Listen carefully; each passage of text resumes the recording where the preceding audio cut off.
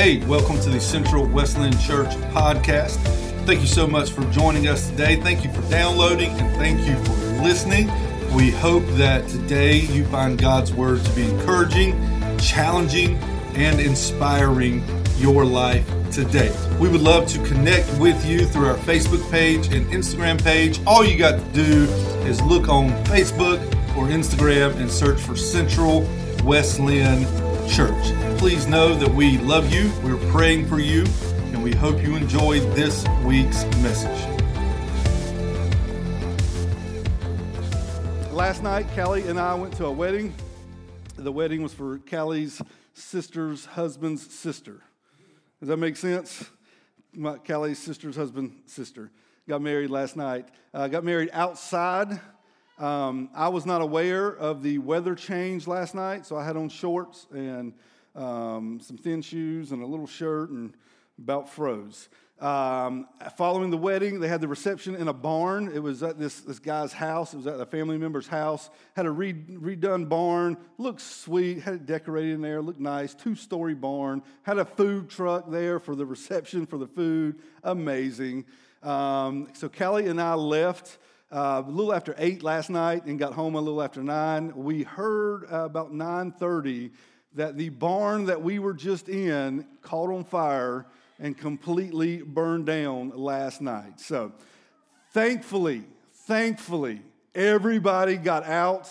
All the older family members that were there, they all got out. The kids that were there, everybody got out. So everybody was safe as could be, thankfully. But this family lost a big part of their life. They have had in their family for years and years. They have spent time and effort and money to redo and to set up. So let's pray for them. Their last name's LaRue. So if you could pray for them over the next couple of weeks, it'd be amazing. But we are thankful that everybody got out.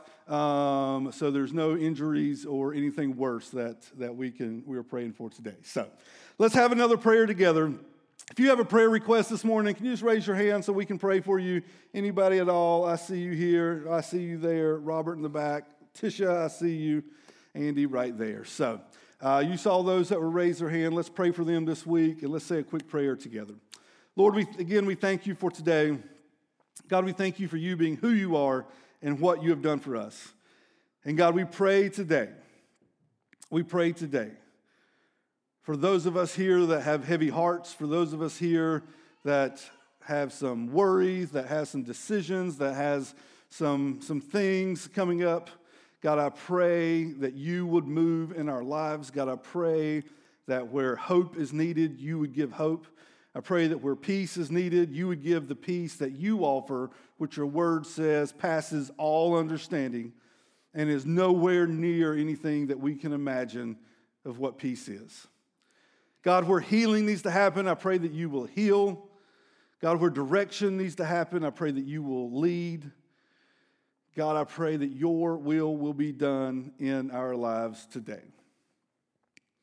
God, we come confessing that we need your help, that we can't do it on our own.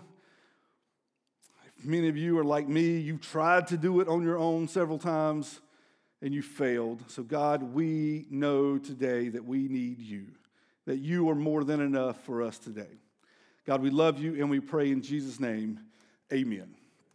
Amen. All right, y'all, let's get to some good stuff here. 2 weeks ago, we started talking about the church. We started talking about the church as a whole. We had talked about Easter, following Easter week. We talked obviously about Jesus' life, death, and resurrection. Following the resurrection, we see the birth of the church in Acts chapter 2. We talked about that 2 weeks ago. We see in Acts chapter 2, Jesus told the disciples to stay put. The Comforter is coming. The Holy Spirit is coming. Your Advocate is coming. And then what they did is they stayed in Jerusalem. They were all fearful, scared for their lives because the Jesus that they followed was crucified. He was lived again, and now he had ascended up to heaven, and they were in Jerusalem waiting. We read in Acts chapter 2 that the Holy Spirit came down on the day of Pentecost, and Peter, through the Holy Spirit, was able to stand up in Jerusalem, out on the street, preach God's word, preach the gospel, preach about Jesus' life, death, and resurrection. And the Bible says that thousands of people believed, were saved, and were baptized. Thousands of people believed and saved and were baptized, all because of the Holy Spirit speaking through Peter. And that's how the church began. Following Acts chapter 2, we see that people were meeting in homes, families were meeting together, neighborhoods were meeting together. And then you read later on in the book of Acts how Paul planted churches all over that part of the world. So that's how the church started. We talked about 2 weeks ago how when the church started, they were devoted people. They were dedicated people. They were devoted to God's word. They were devoted to each other, and they were devoted to prayer. And you see that the church started in the book of Acts through prayer and devotion to God's word. Last week, we talked about where the church is today. We read in the book of Revelation, chapters 2 and 3. There are 7 letters written in the book of Revelation to 7 different churches in chapters 2 and 3. Those 7 different churches there in Revelation 2 and 3, they represent the church today. God told John in Revelation 1, verse 19, to write what you have seen, to write what is now, and to write about what is to come. And what John did was Revelation chapter 1 is about what he had seen. Revelation 2 and 3 is about what is now. And Revelation 4, all the way to the end of the Bible, is what is to come. So we see in Revelation chapter 2 and 3, the church today. There are 7 different letters to 7 different churches in Revelation chapter 2 and 3. Last week, we talked about the first one, to the letter to the church in Ephesus, and how God saw their deeds. God knows what the church is doing. God knows all the good stuff that church did. God knows God knows the heart of the people in the church. God knows the mind of the people in the church. God knows that this church did not accept the word from false prophets. They tested false prophets to see if they really knew God's word and were led by God's word. But there was one thing that God held against that church, and that was that they lost their first love. We talked about last week how our first love is that passion, is that awe and wonder and excitement that we have when we first understand that Jesus Christ died for me. That first time when we first accepted Christ, that first love that we have, when we first understood what happened to us, when we first understood what changed inside of us. And then over time, for different reasons, we have the tendency of losing that first love. We have a great picture of TJ when he was little. He was maybe 1.5 or 2 or something. A great picture of TJ. The first time we took him to the beach. And Callie sat his feet down in the water, and like his face was like he was pumped up. He could not believe he's sand and water, and the first time he ever felt that. And I have seen that picture tons of times over the last 7 years. And every time I see it, I think, man, I hope TJ always loves the beach that much. I hope he loves putting his feet in the water that much when he's 25 as he did when he was 2. Because Daddy loves it too. And Daddy goes to the beach at 40, and I still stand there like it's the best day in the world. I love it. That is how God's speaking to the church in Ephesus. You lost your first love. You got used to what I've done. It become common what we did, and we were encouraged last week through God's word to remember who God is, remember what God had done for us, to repent if we had lost our first love, and to return to do the things that we've done before when we had our first love. So that is where the church is at today. Now, here's the good news. For the next few minutes, we're going to talk about where the church is going in the future. This is the best news ever. I think where the church started is really good news. I think where the church at today is kind of good news. The church is in kind of good shape because God is with us, but the church today has a lot of problems. Amen? Amen. Read Revelation 2 and 3 and read through those churches, and you'll see what I'm talking about.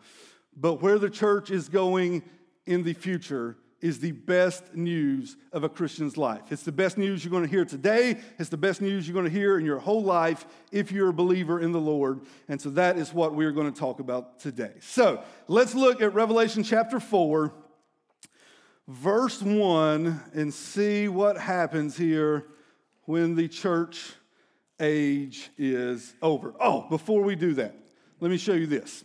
Hit that timeline, Spencer. So this is a timeline of humanity.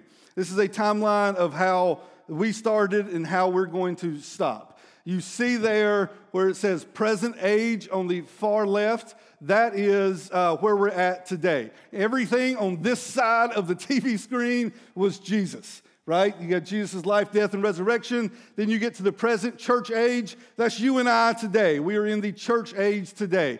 Following the church age, you see the rapture of the church. You see the 7 years of tribulation. You see the return of Christ for his second coming. Then you have the millennial reign of Christ. You have the final judgment. And then you have the new heaven and the new earth that comes down to us here that will be our eternal home. So that is kind of a basic timeline of where we're at. So right now, we are in this present church age in Revelation chapter 2 and 3. So let's look at Revelation chapter 4, verse 1, and see what happens next.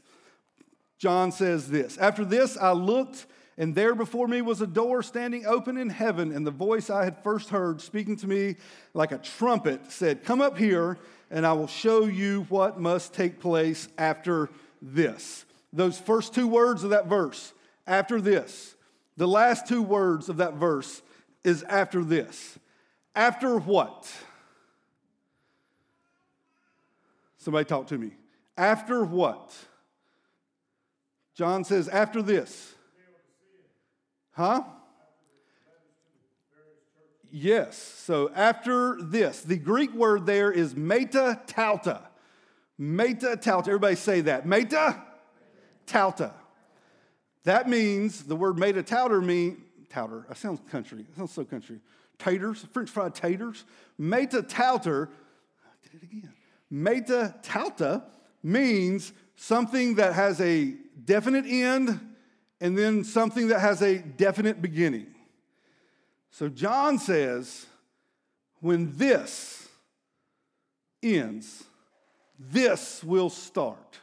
So the first ending is what? What's Revelation chapter 2 and 3 about, y'all? Y'all, listen, we got to take a pop quiz. Revelation chapter 2 and 3 is about the current church age. It's about you and I here today. It's about us meeting as a church, as a body. It's about every church worldwide today meeting as a church and a body. So Revelation chapter 4, verse 1, John says, after this, after the church age, after this time that you and I are living in right now, that we're participating in right now, after this ends, y'all, we're not going to be here forever. Amen? We're not going to be meeting in this place at 614 Hoover Street for the ever and ever and ever and all of eternity. No, no, no, no, no. John says, after the church age ends, something else has to come. And that, my friends, is what we're going to talk about today. How the church age ends and what is next. So, let's read 1 Thessalonians chapter 4, and we will see how the church age ends. 1 Thessalonians chapter 4, starting in verse 13, says this. This is Paul writing. He says, "Brothers and sisters, we do not want you to be uninformed about those who sleep in death, so that you do not grieve like the rest of mankind who have no hope. For we believe that Jesus died and rose again." Amen? And so we believe that God will bring with Jesus those who have fallen asleep in him. When Paul says fallen asleep in him, he's talking about those who have died in Christ. Keep reading. Verse 15. "According to the Lord's word, we tell you that we who are still alive, who are left until the coming of the Lord, will certainly not precede those who have fallen asleep." Everybody follow? Those who have fallen asleep in the Lord will precede us, those who are still alive.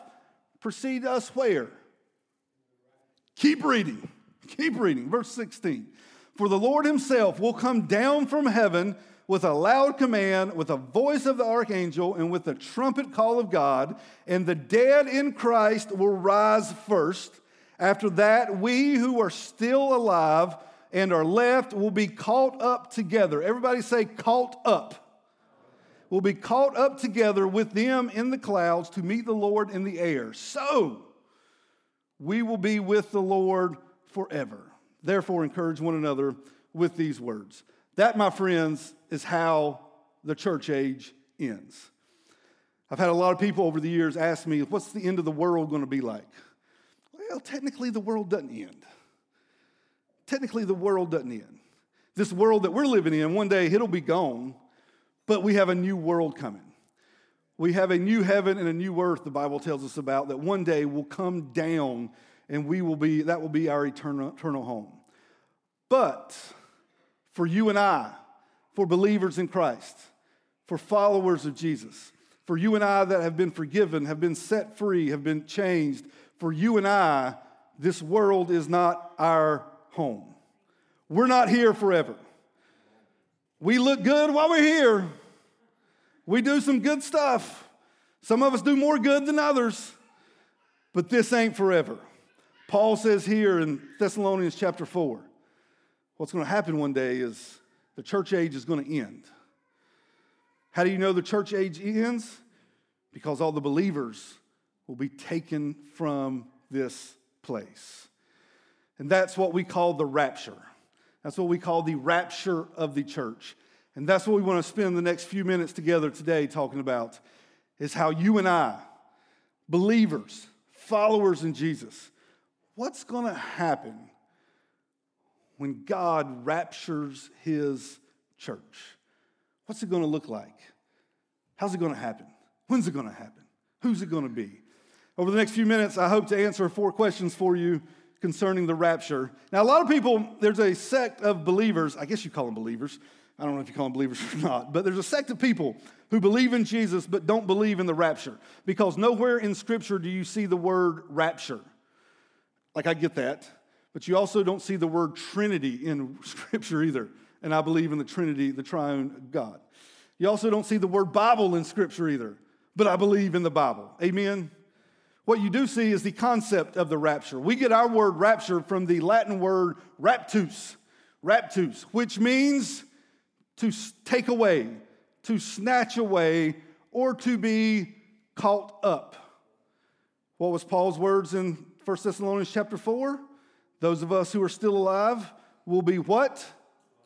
Will be caught up in the air with Jesus. So 4 quick questions I hope to answer and clear up some misconceptions about the rapture this morning. Number 1, what is the rapture? What is the rapture? The rapture is simply what we just read in 1 Thessalonians chapter 4. Jesus Christ himself will come in the air and take you and I, the believers, home with him. There are 3 things that we learn about the rapture here in this scripture. Number 1, Jesus leaves heaven to come get you. How many of you know 2,000 years ago, Jesus left heaven to come be born for you? He left heaven and come to a manger through a virgin girl named Mary so that he could live for you. 2,000 years ago, Jesus left heaven to be born in a stable so that you can have a Savior.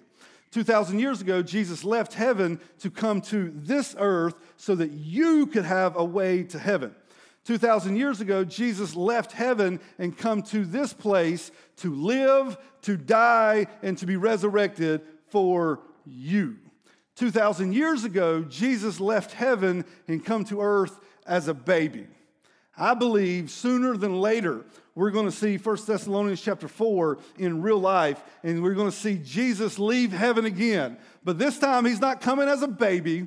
He's not coming in a stable. He's not coming in a manger. Mary's not going to be anywhere in the picture. What you're going to see is Jesus Christ in the air as a full-grown man, as the Son of God, looking for you, coming to take you home. We find in 1 Thessalonians chapter 4 that Jesus is coming for you. Think of Jesus' words in John chapter 14. John chapter 14, Jesus says, "Do not let your hearts be troubled." Why? because my Father has a big house. My Father has a house. I'm going there to prepare a place for you. Not only am I going to prepare a place for you, but I'm coming to take you with me. Paul says, Jesus is coming. Jesus says, I'm coming. And one day, we will see, 1 Thessalonians 4, we will see Jesus in the sky, in the air. The second thing we learn from that scripture is that there's 3 calls of God. There's 3 sounds that we hear. We hear the trumpet sound of God, we hear the archangel, and we hear God's voice. Now, I don't know if these are 3 different sounds or if they all kind of blend in together. I don't know. I don't care. It don't matter to me. I just want to hear it when it happens. Amen? Anybody have any dogs? Got any dog lovers? I like dogs. I got 2 dogs. I got one miniature Dachshund. She is not real miniature. She's thicker than a miniature Dachshund. And then I got one, it's supposed to be a Chihuahua, but he's got floppy ears, and he weighs like 19 pounds. I bought him from a guy in the Walmart parking lot who assured me that he was full-blooded Chihuahua. I said, buddy, you got some papers from like the vet to prove this? He said, no, but here's what I got. Y'all, he pulled out his cell phone. He said, I got a picture of his mama dog and daddy dog. I said, good enough for me. I'll take him. We brought the dog home. Smartest dog I've ever seen in my life. His name's Reggie. Great dog. He's white with some black spots. He's got floppy ears. Smartest dog I've ever had. Wonderful dog. We have little dogs in our house. A buddy that used to live up the street from us, his name is Josh, he had an English bulldog. You guys know what an English bulldog is? One of those big old fluffy rolls and their teeth kind of stick out here and the slobber everywhere and their face is kind of like just drowned it out, right? That dog's name was Bruce. Bruce was a good dog, but Bruce was a crazy dog. Bruce weighed, close to like 100 pounds, I would guess. And Bruce liked to sit on your lap, and he liked to slobber all over your shoes and all over your pants and all that kind of stuff. One day, I had to go into my buddy's house when he was not there, and Bruce was there.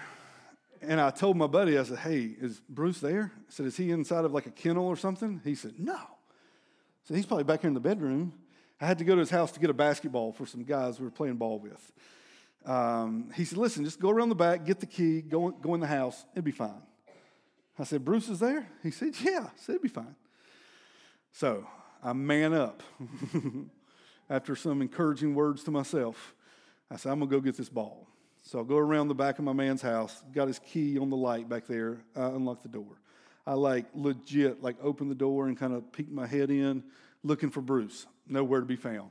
I thought, sweet. If Bruce is asleep, he'll never know I'm here. I can sneak right in, get the ball, head out, lock the door. Bruce won't know nothing. So I got 3 steps inside the house. So you walk in his back door, kitchen area here, living room there, hallway there. I got as far as from me to Mark from the hallway, and all I hear is this. And I hear like big old footsteps. And I look, and it's Bruce. You ever have these times in your life where like 1,000 thoughts run through your head in like half a second? This was one of them, right? I thought, do I need to run? Is he going to attack me? Do I have 911 on call? Can I take a dog bite from an English bulldog? Can I grab him in midair and just set him down? Can I choke slam him like the Undertaker on wrestling when he jumps up at me? What can I do? And then it hit me. I know Bruce, right? I know Bruce. Bruce has known me before. So if I act like I know Bruce, Bruce will think he knows me. So you know what I start doing? Hey, Bruce, it's Jern, it's Michael. Hey, Bruce, settle down. Bruce. I thought the more I say his name, the more he's going to think I know him. I have found this to work working with people as well, that you can't really decide if you know them or not, but you think you may. It only works so if you have the right name, right? Like I can't come over here and say, Jim, hey, Jim, nice to see you, Jim. His name's Mark, okay? Like that ain't going to work. But I had Bruce's name. So I just started saying Bruce. Guess what this big old English bulldog did? He come running up to me. No lie. He flops over on his belly, on his back. as the biggest relief of my life. I rubbed his belly. You know, you cannot not rub a dog's belly when they're laying on their back. Right? Right. Bruce knew me. Now, I don't know whether he really knew me or not, or whether I faked him out because I knew him. He thought he knew me. You may be thinking, what in the world's the point? Here's the point. When the voice of God, when the trumpet of God, when the sound of the archangel, when it happens, we may not know what it's going to sound like. But what we do know is this. Us as believers will know what it is. We'll know the sound of God because we're God's people. We'll know God's voice because we're God's people. We'll know it's time that God's calling us home, that God's coming to get us, that God's coming to take us to heaven. He's got our room ready. He's got the house ready. We'll know that time has happened because we are God's people. Believers don't have to worry about missing the rapture because you will know it happens. You will know it's here because you are God's people and you know His voice. Much like my main man, Bruce, thankfully, knew my voice that day. We see in 1 Thessalonians chapter 4 that Jesus is going to come in the air, that there's going to be a call of the archangel and of God's voice. And we see number three, that the order of resurrection. The order of resurrection. Paul says that the dead in Christ will rise first. That, my friends, is good news. How many of you have loved ones that have already passed? Anybody ever tell you that you're going to see them again? This is when it happens. This is when it happens. Your loved one, you may have put in a casket, may have lowered that casket into a ground. According to Paul, 1 Thessalonians chapter 4, the dead in Christ will rise from the dead. I don't know how this happens. This is only a thing that God can do. God made you and I the first time. Psalm 139 says He formed us together in our mother's womb. God can make us the second time. God can take a body that has been dead for years and years and years, a decomposed body, and put it back together. And the spirit that's in heaven, the body that's in the ground, will meet each other. And then that dead person that one time was dead, that we laid to rest, that we mourned over and cried over, we will see them again. Following the dead being raised for Christ, Paul says that those that are still alive, it may be you and I, we don't know, but those that are still alive will meet the dead in Christ in the air, will meet Jesus in the air and be taken to heaven. I don't know if you need any more good news today or not. You're not going to hear any better news than that. When you have a loved one that passes and we tell you that you will see them again, we mean it. You will see them again. When you have a loved one that passes and we tell you that they are more alive now in their spirit in heaven than they are here, than you and I are here, we mean it. They are more alive now in heaven. And one day that spirit will meet that body, will come back together again, and you and I will meet them, and we will come back together again and be with Jesus in heaven. The rapture can sound like a fearful event, but nothing can be further from the truth. The rapture is the best day ever. Amen? So that's what is the rapture. Now you may be thinking, well, when's this thing going to happen? I got some deep theological words for you. I don't know. I don't know. Neither do you. Neither does anybody else that may say they know when it's going to happen. These Mayans a few years ago, I think it was 2012, they said the world was going to end in December, the 1st of December in 2012. You guys remember that? I was extremely late on my Christmas shopping that year because I thought they were right. But they were not. And then all of a sudden, I didn't have any Christmas presents, and it was December 20th, so I had to hit the stores. The truth is, nobody has a clue when the rapture is. The Word does not tell.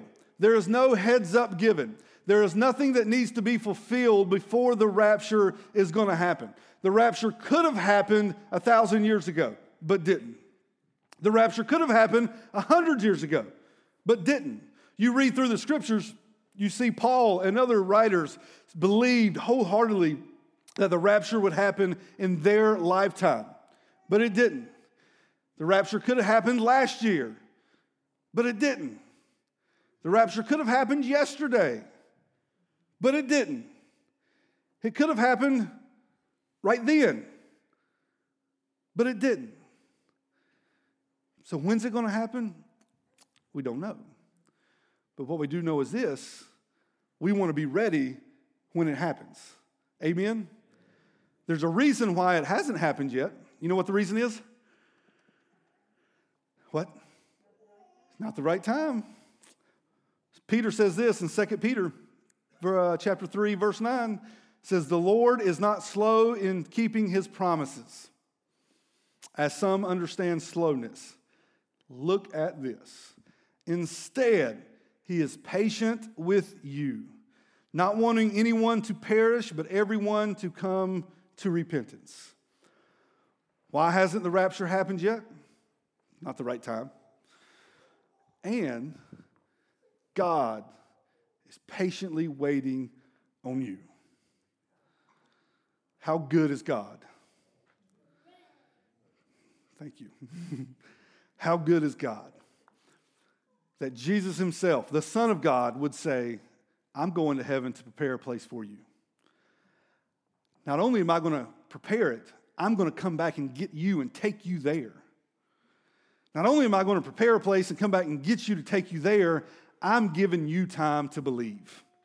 I'm giving you time to get your junk together, to get your life together, to trust in the Lord, to put your faith in me so that you can be one of those that I come and get. How good is God that he is patiently waiting on us. Lord knows, I don't want to speak for you, I'll speak for me. I need all the patience from God in heaven I can get.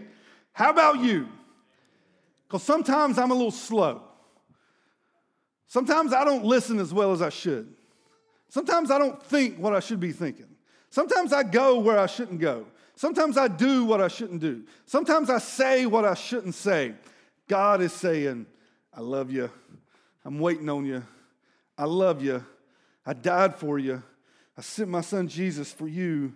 I'm waiting on you. I'm here. I'm waiting. The rapture hasn't happened yet. You still got time. You don't know when that time's going to end. So let's get it together. Listen to my voice. The word says that today is the day of salvation. Today is the day. If God is calling you to repentance today, repent today. There may not be a tomorrow. There may not be a tonight. There may not be a next Sunday. The word says that today is the day of salvation. Y'all, listen to me. If God is calling you to repentance, repent. For the kingdom of heaven is near. The rapture could have happened any time in human history, but it hasn't happened yet. But when it does, we're going to know it, and we want to be ready. Amen. 1 Corinthians 15, Paul compares the rapture to a thief in the night. Are you ready when someone breaks in your house in the middle of the night? No, you're asleep. Paul is telling us, don't be asleep. Be ready. It's coming. It's going to happen. Jesus says, I'm going to prepare a place. I'm coming back to take you with me. Be ready. What is the rapture? When's it going to happen? We don't know, but we want to be ready. And number 3, why is there a rapture? Why is there a rapture? 2 reasons. Number 1, for reunion. The rapture is going to be the biggest family reunion in the history of life. Who's being reunited? You and your loved one, like we just spoke about. You and your husband or your wife that has passed on, your mom or dad that has passed on, your son or daughter that has passed on, your grandma or grandpa that has passed on. There's going to be a family reunion in the air. There's also going to be a reunion with you and Jesus. Think back to Genesis chapter 3. Yes, chapter 3. When God come down to earth before the fall, before sin entered into the world, the word says that God came down and hung out with Adam and Eve, walked with Adam and Eve, lived with Adam and Eve.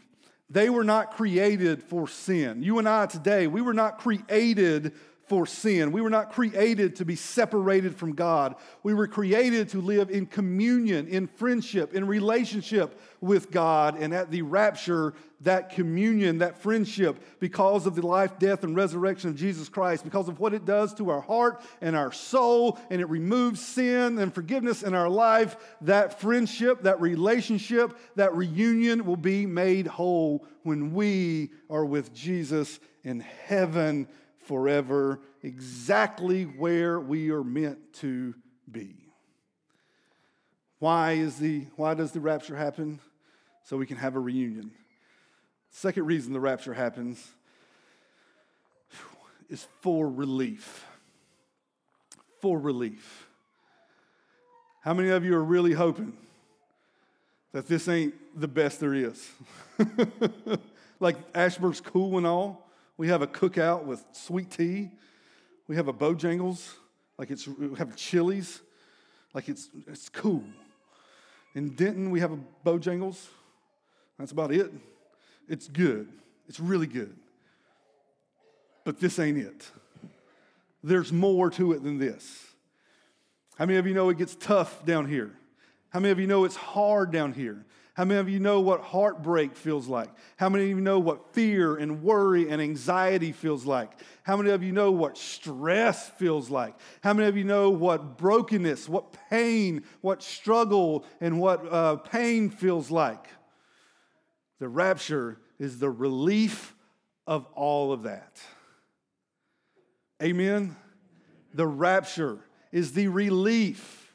Why are we getting raptured? So we could be with Jesus, so we can be with our loved ones, and so we can leave sin behind. We can leave heartache behind. We can leave brokenness behind. We can leave everything that causes us trouble and pain in here, because we will be in the place where there are no more tears, where there is no more pain, where there is no more sin, a place where our glorified bodies cannot be touched, cannot be hurt. There'll be no more broken bones. You'll have a good elbow. I'll have a fixed back. Our bodies will be glorified and perfect because we are with Jesus in heaven forever.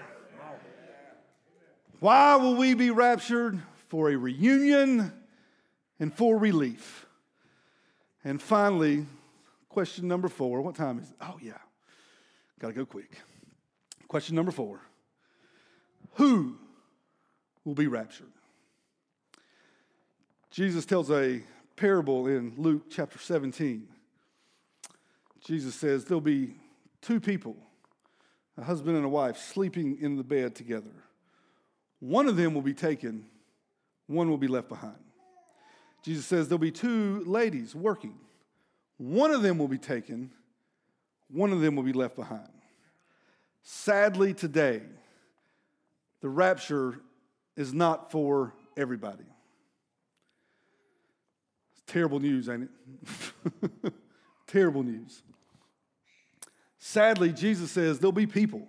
Paul says there'll be people who will not be raptured, who will be left here. There'll be people who miss out on the reunion. There'll be people who miss out on the relief. So my question for you this morning is the most important question you're going to answer all day long. It's the most important question you're going to answer for the rest of your life. Which one are you going to be? Robert Stover told me a couple weeks ago he's going. I'm going with you.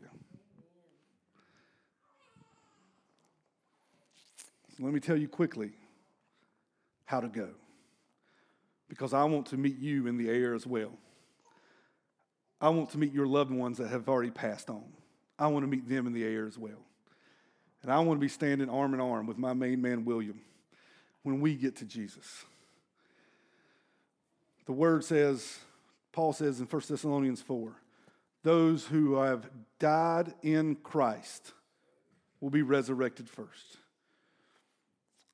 So those who are alive, what?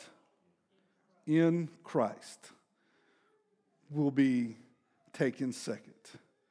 The only way to heaven, y'all, is through the life, death, resurrection, faith in Jesus Christ. One day, God the Father will look at you. You will give an account for everything that you have ever done in your life. Every thought, every decision, everything you've ever done, you will give an account. All the bad stuff, all the good stuff, all that stuff you don't want anybody to know about, you will give an account. It will be shown right there in front of God Almighty. And for those that are in Christ, Jesus will stand up and say, Dad, I'm with him. He's with me. My blood forgave him. My death forgave him. My crucifixion forgave him. And then God the Father will look at you and say, well done, my good and faithful servant. Come on in. The only way to heaven is through faith in Jesus. There had to be a price for your sin. There had to be a price paid for your sin, for the bad things, for the terrible things, for wandering away, from leaving, for forgetting about God, for the sin in all of our lives, which we all have, which we've all inherited through Adam and Eve thousands of years ago. We're born as sinners into a sinful world. The price for that sin, the price to enter into heaven was blood. But my blood and your blood is not good enough because we're sinners. It took only the sinless blood of the Son of God, Jesus Christ. He paid that price for you, not because you're worth it, not because you deserve it, not because you can earn it, but because he loves you. He loves you. And he wants you in heaven with him forever. So the good news is he made a way for you to get there. When we couldn't get there on our own, he made a way for you. So I want to encourage you today. If you've never placed your faith in Jesus, if God is calling you to repentance, repent today. Seek the Lord for forgiveness today. Jeremiah says, God says in Jeremiah, you will seek me and you will find me when you seek me with all of your heart. The answer is found in seeking him. He's not hiding. He's not peeking around the corner like I was with my man Bruce. He's there. He's waiting on you. He's patiently saying, come here. I love you. I died for you. I love you. I accept you. I got a place for you. I love you. I'll forgive you. Do you believe? Do you put your faith in me? I love you. I'm waiting on you. I'm here. Come on. I love you. I'm waiting on you. Come here. Come on. Believe in me. Trust in me. I love you. That's how we get to heaven. It's about putting our faith, our trust, our hope, and forgiveness through Jesus Christ. Amen? Let's stand together. The rapture, my friends, is not a scary event.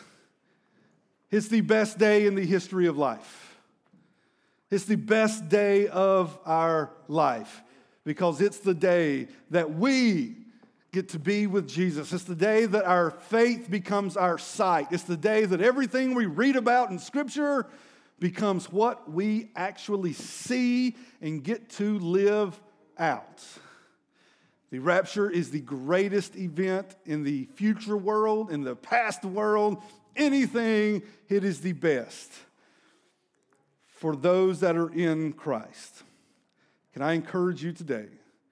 If you've never trusted in Jesus, if you've never put your faith in Jesus for forgiveness, If God is calling you to repentance today, repent, for the kingdom of heaven is near.